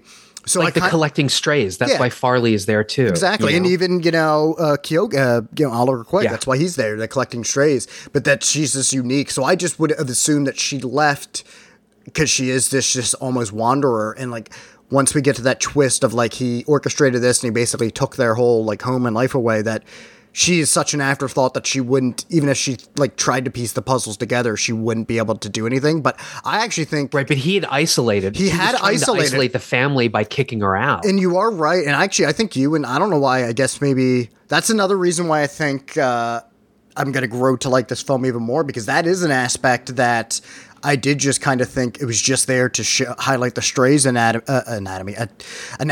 but no, not having. I think I think you and Scooter, I think, are onto something there. I think that makes more sense, that he would have, even if he didn't kill her, like you said, physically isolating her, and that pushed her over the edge. Like, he ostracized her, no doubt. Yeah, and he was the orchestra, because he does really start putting those thoughts into Pike's head, the whole time, like, oh, well, I got this feeling and that thing. Oh, you're so you're so perceptive, yes, Oliver. Yes, you're so observant. Which led to the best line where they talk about the news that she had like killed herself or something, and then Pike is like, oh, she's always trying for attention. Yeah, that was or she's always vying for attention. It's like, okay, she just killed herself. Yeah, that she just tosses it off like attention seeker. That got a laugh out of us, and I know you were thinking, oh, should I be laughing at this? And yes, you should, because you're not laughing with the joke. You're laughing at the absurdity that somebody would think that. That's what you're, and I think that's, especially in comedy nowadays, people don't always realize, like, oh, what's the point of a dark joke? To laugh at the notion that something could be humorous from something dark, not, oh, that something dark in itself is, we got to laugh with or at the people. You know what I mean? Right. But yeah, I think, and you know what I think is really great about this film, the more I think about it, is I do think that reveal does show that this was more about him wanting that lifestyle, and that plays into the superficiality, social commentary that he would so badly want, this basically emptiness, because when you see them at all of these parties and everything, they have everything, but they seem bored. It's like, kind of makes you think of like anything like from The Great Gatsby or whatever. It's like, okay, we're going to look at these people that have everything, but they really have nothing, because once you have everything, what do you aspire for, and they're not happy, none of them are happy, and like, he's not going to be happy. But what I think is really interesting is, I think that was his goal originally with Felix, but I do think if he didn't fall in love with Felix as Felix himself, he definitely fell in love with the idea of what Felix represented, and that was himself. Because I do think when he does kill off Felix, like, that's genuine, that he, in his way, genuine, his fucked up genuineness of like basically molesting the gravesite as he, because it's like, that was him fucking the dirt of the freshly buried Felix gravesite was a shocker. And that wasn't even the thing that made me audibly gag. It was the tongue punching the bathroom or the bathtub drain after. Oh my God. I've never liked I would drink their bathwater. I always thought that was disgusting, even when people thought, and I think Large William, Big Willie of GGTMC. I can't remember what movie they were reviewing. I want to say it was a French film, but he had always said there was one of the movies they reviewed, a character does drink the bathwater, and he goes, you hear the saying and you don't think much of it. Once you see it, oh my God, is it disgusting? And I'm like, I think this probably took that to another level, because I'm like, oh my God, the drain. Like, I legitimately started to get sick. So there is stuff. And not only did it have his sweat and the soap, but his character was jerking off in the bathwater, which makes it even crazier that he just sets his face in it and is like licking the drain and the. Adding the salt to Saltburn, I'll tell you that. Yeah. But I think that there was, and whether it wasn't a traditional, like we would have thought at first, of infatuation of being in love with Felix, I think he took to Felix as, this is who I aspire to be. So even though I had to kill off Felix, I'm more upset about basically almost a part of me dying here. So, because when the sister, who he, ends up, manipulating and, going down on her, because, a real man loves the woman any time of the month type of scenario. That was. Oh my God. That was, and that's another sort of shocking moment is, she's like, "Oh, it's that time of the month," and he's like, "I don't care," and then he's smearing blood on her face and like torso. Yeah, that was crazy. And what's weird is that that scene comes at a point in the movie where you start to think, he's in love with Felix, but he's getting into the sort of frame of mind that the people at Saltburn have, which is, we're rich, we can do whatever the fuck we want. And you start to think like, oh, okay, he's testing it out. He's testing out this brazenness, this taking what you want and being forthright or whatever. And then later the film just bolsters that all of that is who he really was to begin with.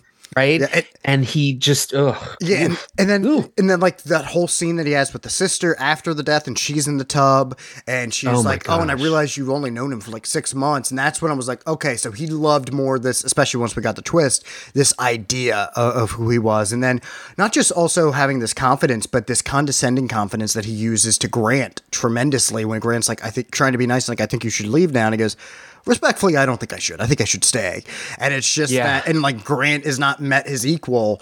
So in this, it's also curious too. He gets that brazenness with Pike, where he's just like, well, he acts that way because you're so fucking beautiful or whatever.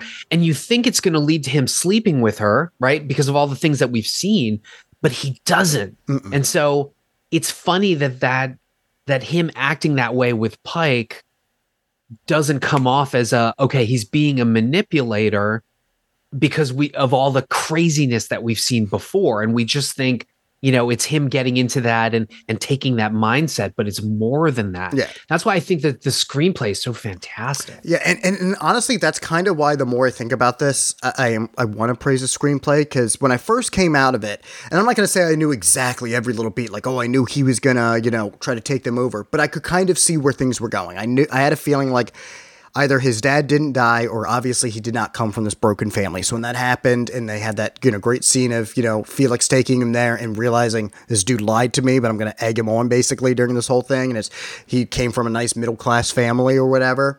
And even what almost set me off, and I actually immediately came around to this on the drive home. I'm like, okay, this is where I do think it structures smarter than I'm giving it credit for, was when he's starting to, because he's kind of been narrating everything from the beginning, when he's starting to explain his actions, I'm like, okay, these twists, or like when they're re-showing us like how he manipulated them, I'm like, I hate to use that phrase, it's not as clever as I think as it was. And I thought, was that not? And then I was like, well, wait a minute, this is all from his perspective. So yeah, it's not supposed to be as clever as one would think, because he's not as clever as he thinks he is.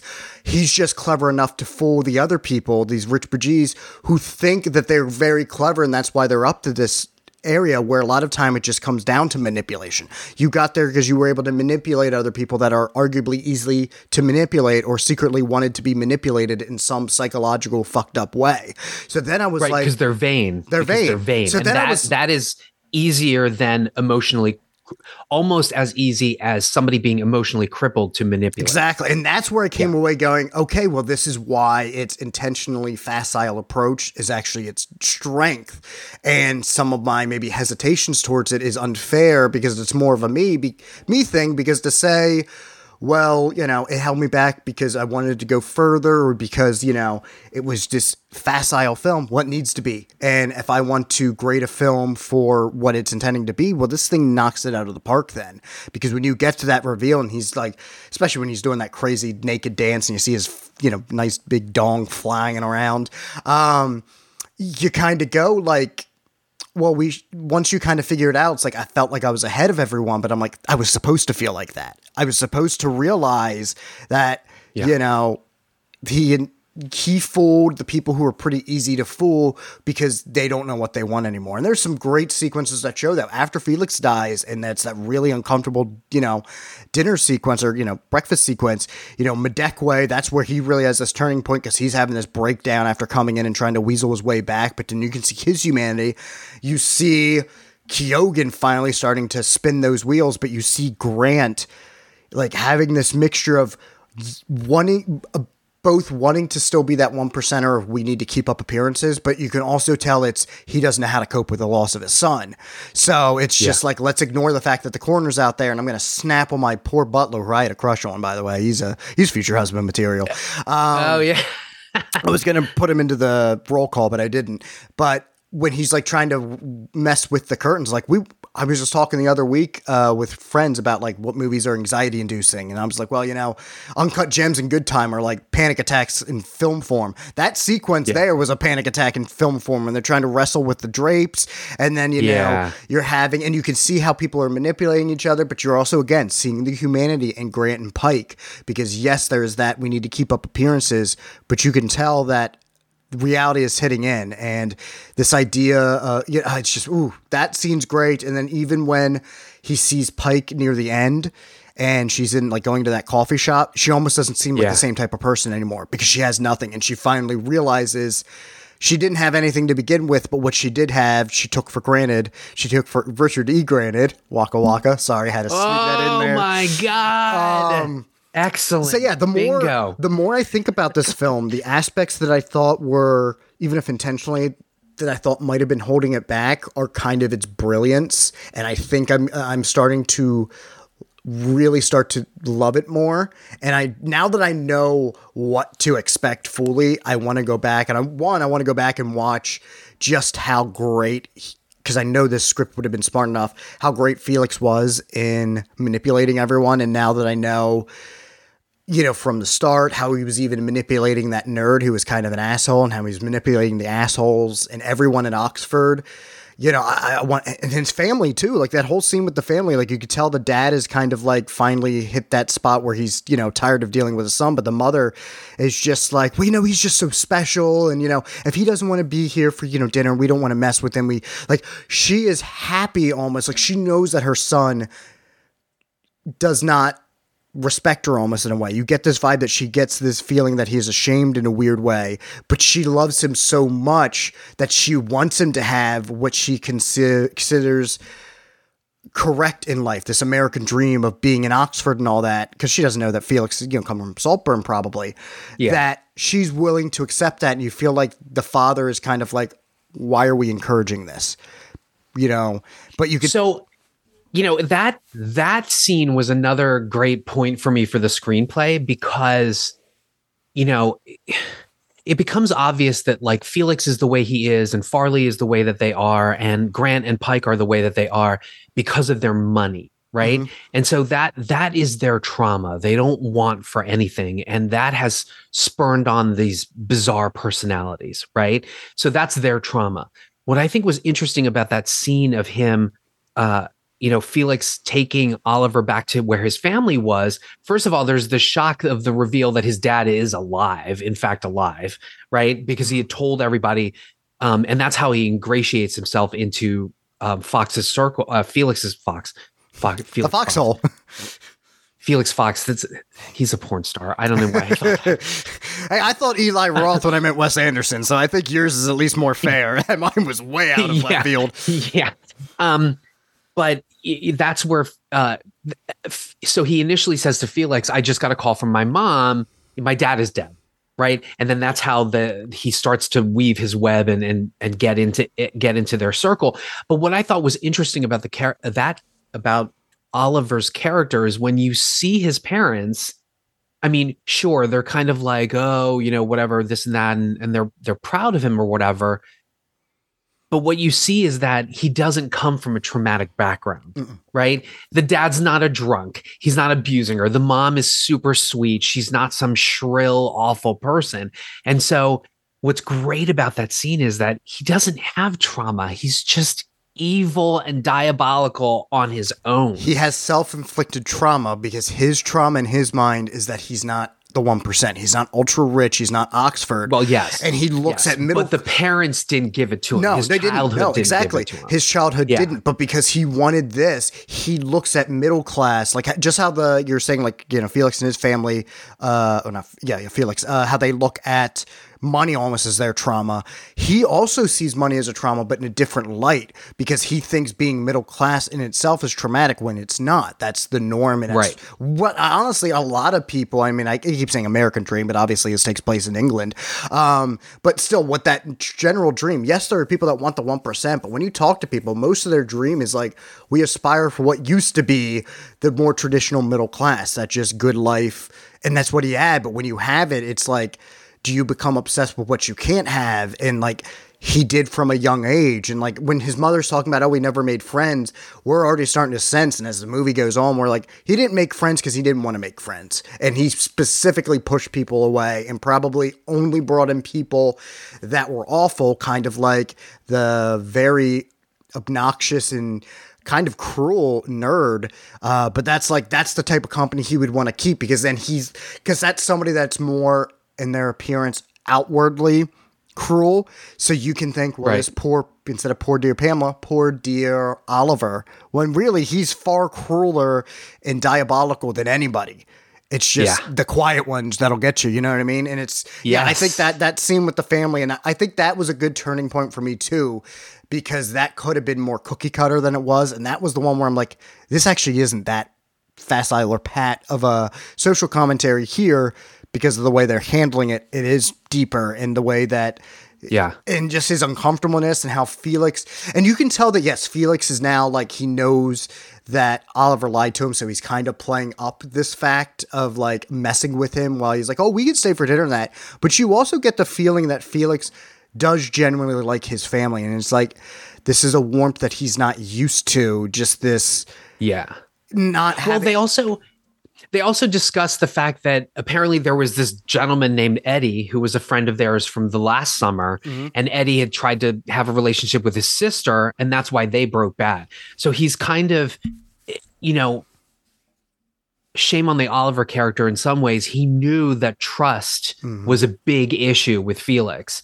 And so if you ask me, he didn't try hard enough to make Felix walk away from visiting his family in what he thought was a good gesture. And that's what's also interesting about the screenplay, is that after that, with the lie, Oliver knows that he's broken Felix's trust. And it's like, now what is he going to do? How is he going to turn this around? And I love that directly after that, there's the Halloween scene, and Oliver shows up and he's got the horns, right? Which you think to yourself, oh, okay, it's Halloween or whatever, but it's actually really who he is. Yeah, and that's some of the parts demonic, where I think it still works in this film, because it's still showing like even the rich would be almost too on the nose, because of course when he, basically kills Felix is wearing the angel wings and he is wearing the horns. So there's a part of me, it's like, even for me, I thought that was a little bit too on the nose, but the more I think about it, I'm like, again, I think that was the point. And that and they're underneath the Minotaur statue that's holding the two severed heads. And there's that scene that I alluded to where he and Pike are talking, and he's like, "You're fucking gorgeous" or whatever. There's that statue in the background of the person. There's a man standing over, I think, another man pulling his hair, and he's holding up the rock to bludgeon him or whatever. That could be even Cain and Abel in some ways. Definitely. And also with that party too, it's pretty obvious, but I like it. The fact, because it was actually it wasn't Halloween. It was his birthday party they made in this weird masquerade. Oh, that's ball. Right. It was the Midsummer Night's Dream. That's what it thing. was. Yeah. But like, you can tell, like, when she had mentioned it at that point, like, yes, he had, Oliver had kind of already ingratiated himself with them, but you can tell they didn't care about, or Pike didn't care about throwing this party really for Oliver. She just wanted to throw a party. They needed to have a reason to have, because there's like, we can invite all your friends, 100. Oh, it'll probably be 200. And like, nobody knows who Oliver is there. Like, there's that great gag where they're all like, happy birthday to, somebody go, what was his name again? Yes. And then the shot of like Oliver's face, just like, he's smiling because all these people are wishing him happy birthday, but then nobody remembers his name, and you just see the smile drop, and then he blows the candles out. Oh, it's so excellent. Yeah, but like that whole thing of just like, we just need to have a party. Who cares? Like, we would throw a party for a ringworm or a tapeworm we found or something out in the yard. The butler. Actually, the butler deserves his own party. That poor guy probably will never get one. Oh my God. That's the novel that he could write, I guess. Yeah.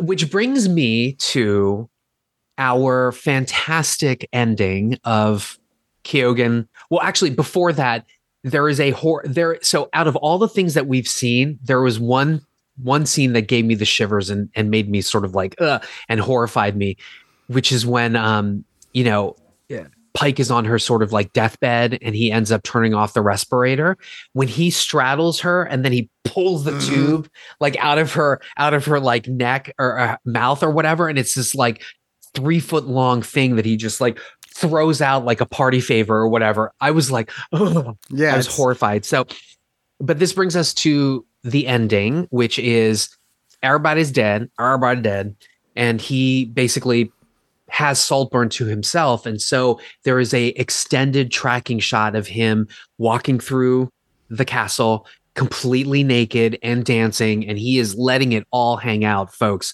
His hairy butt cheeks, his uncut, Irish dong, it's all out there.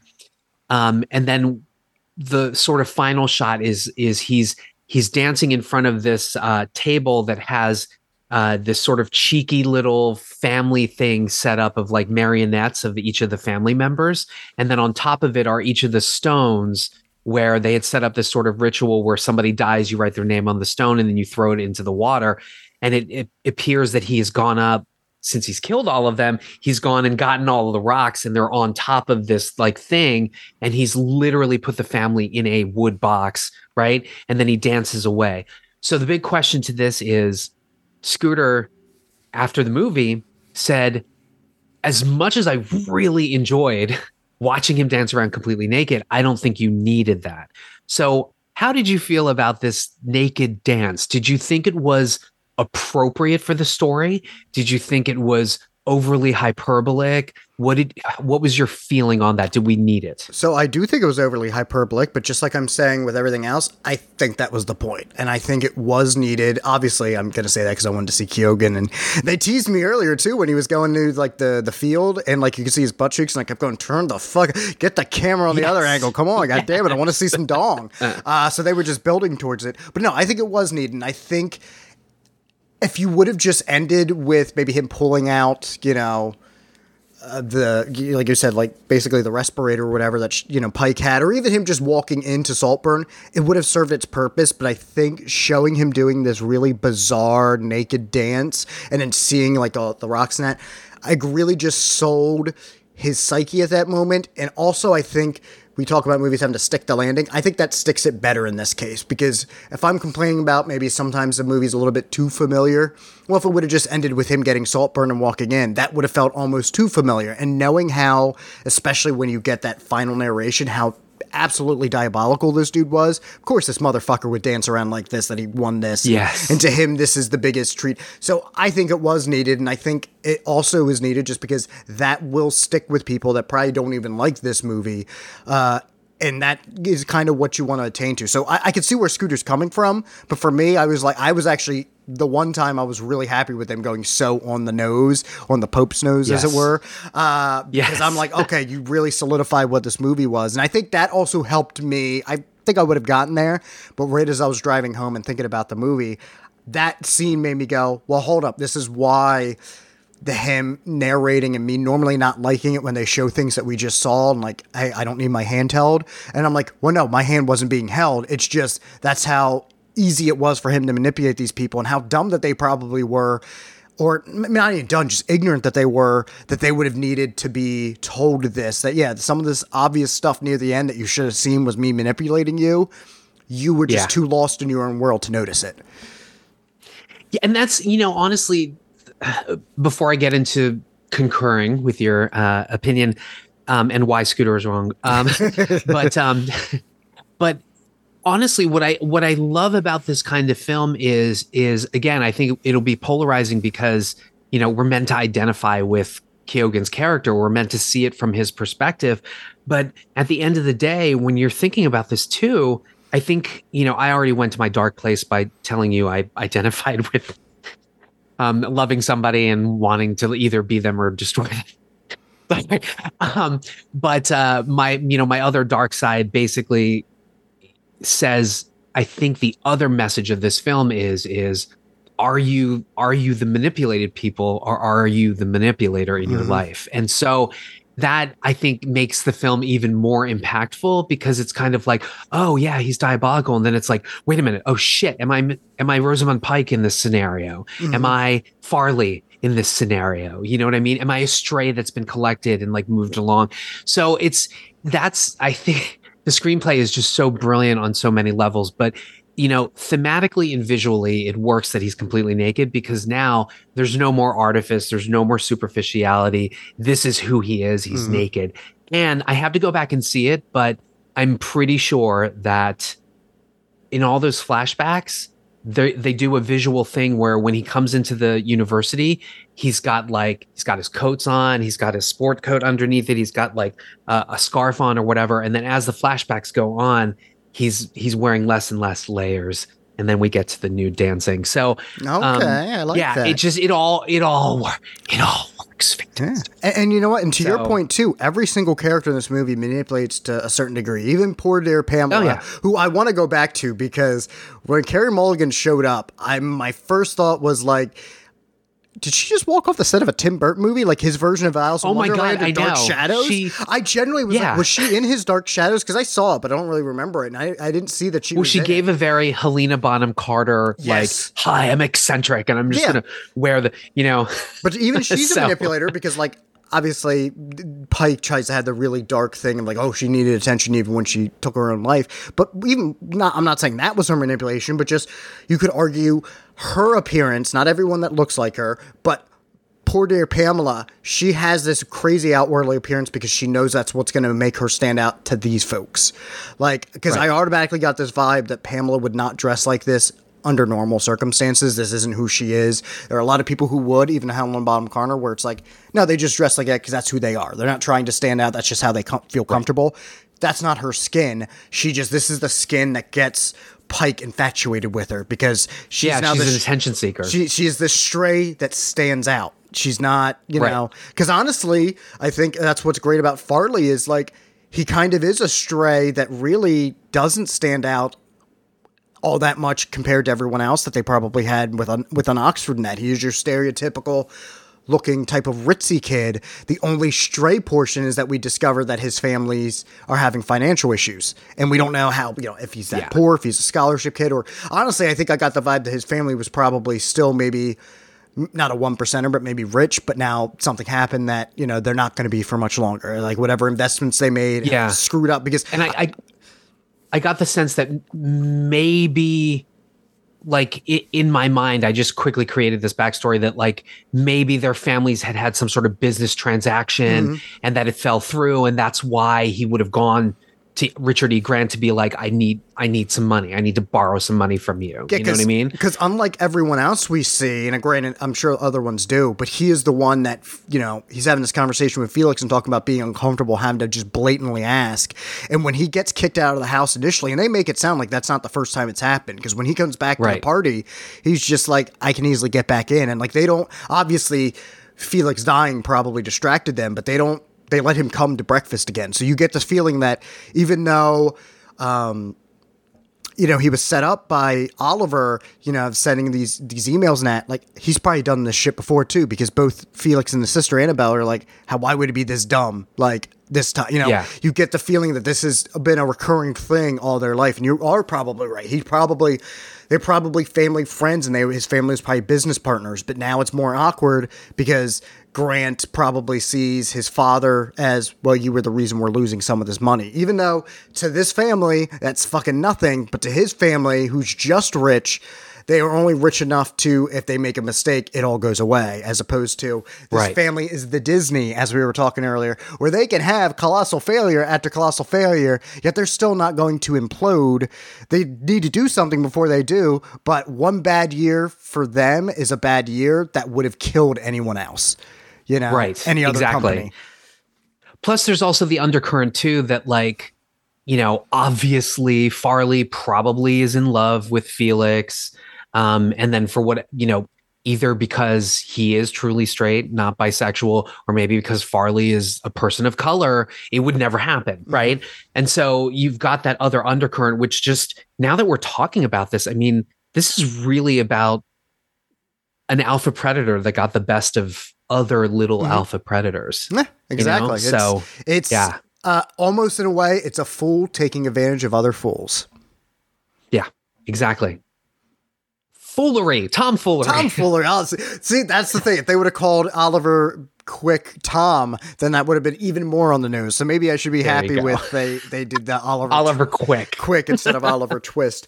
I still think that was a bit too much. I wish we could have had Oliver's fine, but I don't know. Maybe just a different last name would have one that's not closer to Twist or making me think of it. Oliver Pumpernickel. I don't know.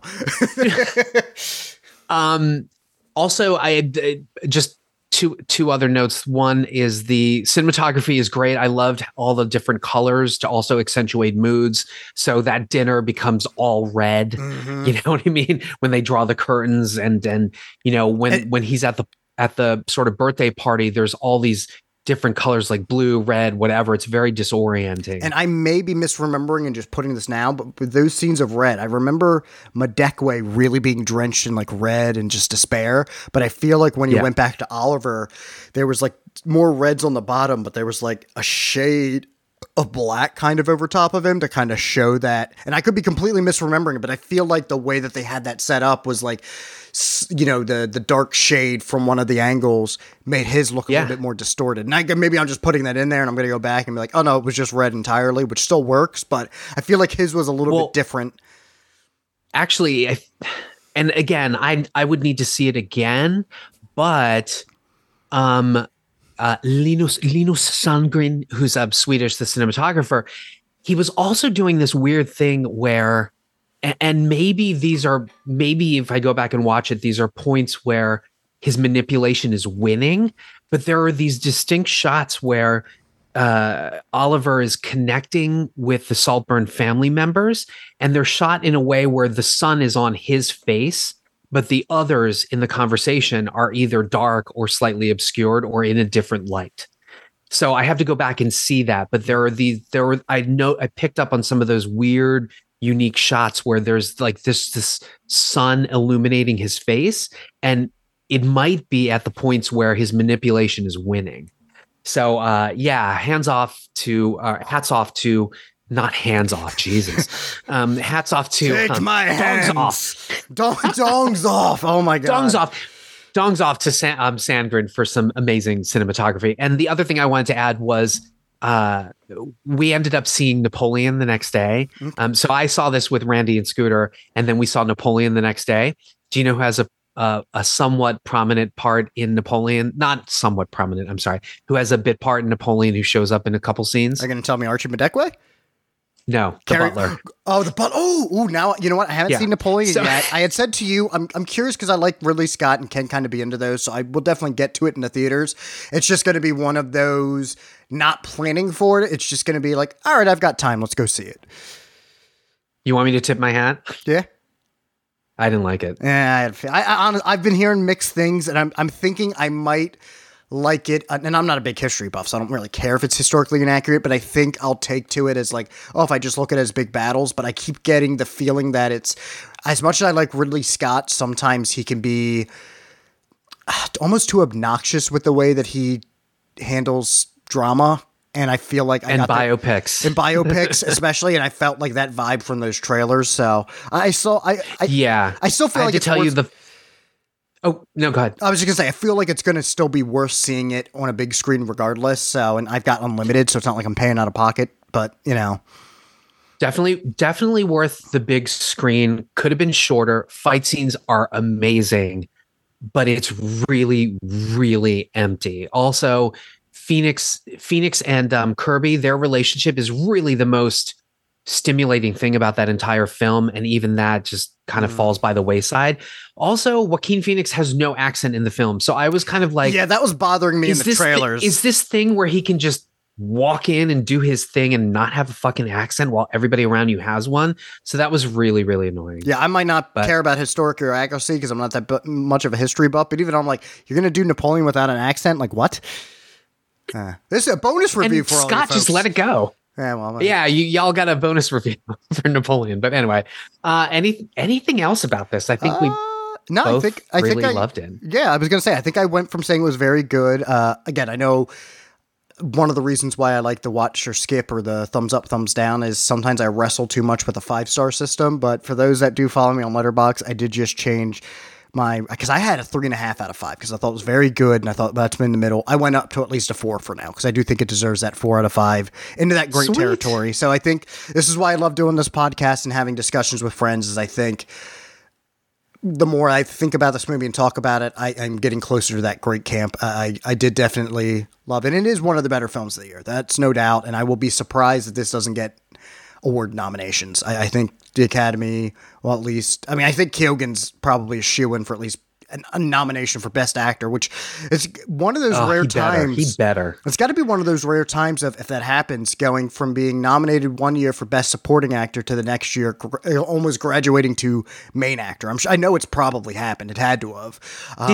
Did he get nominated for Killing of a Sacred Deer? He did not. Or did... No, he should have. He should have. I think that I still think that's his absolute best performance, and that's why I forgot to bring up. I thought it was unfair of me, but because there are similarities just in twist, not in motivation, but since there's that similarity of this idea of a character, both played by Keoghan, infecting a family, basically. Yeah. I kept going, ooh, I'm thinking of Killing of a Sacred Deer, even though their motivations and elements are different, and adored might be a bad word for that film, but still, I thought that film was a masterpiece. I loved that film, and I was surprised when there was no nominations coming out of it. So there was but then I couldn't say, oh, the movie made me think of a better movie, because they did not intentionally make me think of that movie. It just happens to be, because Keoghan's, even his characteristics in this movie are different, but it's just my mind going, well, hey, there was a movie a couple of years ago where he also did something similar, but that's where the similarities end. So that was another thing of me wrestling with my own personal, I guess, film demons, if you will, of it's not fair to this movie to be oh, it's making me think of Killing a Sacred Deer, because it's not trying to. Right. Keoghan's really coming along as an actor. I mean, when we walked out, I was like, not bad for a guy who's in the MCU, right? And Randy was like, he was in the MCU? And I'm like, yes, he was actually. Eternals. So I think oh my God, he was. How did I forget to put that on the list? Oh, wow. Oh, you forgot too? Wow. I did forget that he was. Now I remember him in Eternals 100%. Yes. Though Eternals is the most, even regardless of if you feel it achieved it or not, it is the most art house, I would say, of all the MCU movies. Oh, most definitely. I also saw it twice. So yeah, I liked it. I thought it was good. I loved it, but yeah, Keoghan's coming along. If you all haven't seen it, there's a movie called 71. He's in it. He's really good. There's another one called Mammal, in which he's naked also, but it's very, very good. It's about him and his relationship with I think, I can't remember. Was it an older woman? I think. Yeah. Anyway, but he, Banshees and then Green Knight and all of that. He's just really coming along as an actor, and I just want him to stop boxing because you can see the scarring on his face. So please stop being an amateur fighter. Concentrate on your acting. Stop being a baby Mickey Rourke in that sense, and just be the Mickey Rourke as an actor. Yes. We don't want you, unfortunately, getting necessary but unintentionally botched plastic surgery. Yes, please no. Anything else? No, I think it's good. I would change my verdict. I think I would go to a strong watch now. I think the more I've thought about this and talked about this, I do think this is. I think I'm comfortable saying it's a great film. Yeah, for me, it's a hard watch, and not just because of the dongs. Yeah. So. Yeah. Which wasn't even hard. That's impressive that Barry had that kind of a. You think he was fluffing a little bit though? Because I always wonder that. Do you think when here's my take on it, because we were like, is it a prosthetic? And the thing about listeners, here's the tip for figuring out whether it's a prosthetic or not. Look at the pubic hair. Mm-hmm. If the pubic hair is overly saturated, right, it's probably a prosthetic. So if you watch the show Minx on HBO, their pubes are huge. They're like fucking the topiary from The Shining, the Overlook, okay? It's huge. But here in the dance, I think that is his weenus. I think it's totally his weenus. I think in the dirt fucking scene, though, he wore a prosthetic. I hope he did during that. I don't want to think about that. I hope he did too. I don't want to think about that. I also... Obviously, I would assume, especially with the framing, that he wasn't actually tongue punching a bathroom drain or a bathtub drain. I'm sure that was that better have been. There's commitment, and then there's that. But you are probably right that actually is observant that if there's a lot of pubic hair, it's probably a prosthetic. But not that I'm speaking from experience, but sometimes, it just grows a lot and you get tired of trying to shave it down. So it's true. Sometimes you just have Busch Gardens down there is all I'm saying. So sometimes it could still be authentic and it's just, but you would think you would want to trim that for a movie though, because even if you're not vain, realistically, you want to make it seem as big as possible, especially for screen. You want something bigger. You don't want what could be perceived as a micro penis. And if you're a grower, not a shower, and you have a heavy bush, I'm keeping all this in, by the way. This is not getting cut. Yes, please do so. Just like certain penises don't get cut. But listen, let me tell you, you all will know when you see a full bush, you will know a natural full bush. That is true. From a fake full bush. You will be able to tell. But anyway, you would think in a movie, you would probably want to trim that down so it looks bigger. So I guess now you say if you're going to see a full bush, unless it's meant to highlight like a time period or maybe a type of personality trait of like this person would want to be all hair or whatever, it probably would be the indicator that it's a prosthetic. And especially on this. Speaking of hair, I know for a fact that there are actors who, when they do nudity, they shave their hairy butt cheeks. Thank you, Keoghan, for not shaving your hairy butt cheeks. Fantastic. I love a hairy butt cheek. You got to have a little bit of hair on your butt cheeks. Also, any proctologist, is that the one that does your ass? Yes. Thank you. For some reason, I was blanking. Any proctologist tell you like. Because if you watch porn, you always see these clean-shaven like assholes. You don't want it that clean-shaven, folks. You don't want it that clean-shaven. That's not healthy. No, it breeds bacteria in there. Yeah, you want actually hair down there if you can. Like that's also if you're having it helps. Look, we're gonna go too more on a tangent here, but have some hair is what we're saying. You don't need just clean, no shit nuggets, please. Yeah, there you go, just clean. That's all you got to do. It's All right, so. Saltburn, is it the kind of indie film you love, or is it just trash? I don't know. Let us know. You can reach out to us on any of our social media. We obviously have Instagram, Twitter, and Facebook presence. You can also email us at WatchSkipPlus. Spell out all the words, no punctuation, at gmail.com. You can also send us a message. We haven't had a recorded message in a while, but yeah, sure. Record it, send it to us. We'll address it on the air. We love interacting with you. Speaking of interacting with our friends and listeners, please leave a review. Whatever podcast, weapon of choice you are listening to us on, it is the way that our podcast gets out there. I mean, I know Spotify is doing these weird, we've suggested you to other people. What the reviews, please leave a review. We hope it'll be 5 stars. If it's not, we welcome the criticism too. Less dong. Stop talking about your demons, Jose. Those kinds of things. Those are, the criticisms we look for. If you love us, you'll also love The Gentleman's Guide to Midnight Cinema and Not a Bomb. Those are our podfathers as well as the OGs. The Night of the Living podcast. Please also check out Wild Dream podcast. Daniel and David, they're back from their Thanksgiving hiatus. Death by DVD, Raiders of the Podcast with Kevin, Backlook Cinema podcast with Zoe, VHS Files with Josh and all of them, Sylvan Gold, Cult of Muscle, Feminine Critique, and Married with Clickers, Red. Well, we hope that you are never turned off by all of our dong talk. You always listen, you never skip, and you remember that you are the plus. God bless me, hairy gentleman. Barry didn't shave. There we go. Almost did. I'm dreaming of a hairy Christmas, but God bless me, hairy gentleman. Yes. Works better. I love it. More singing. We need to. Oh, maybe we can record a singing of the penis song from The Sweetest Thing. Yeah. You and I can record that. You know what, though? Another shocker. I have yet to see The Sweetest Thing. That's the one with Cameron Diaz in them, right? Yes. See the unrated one. I've seen parts of it.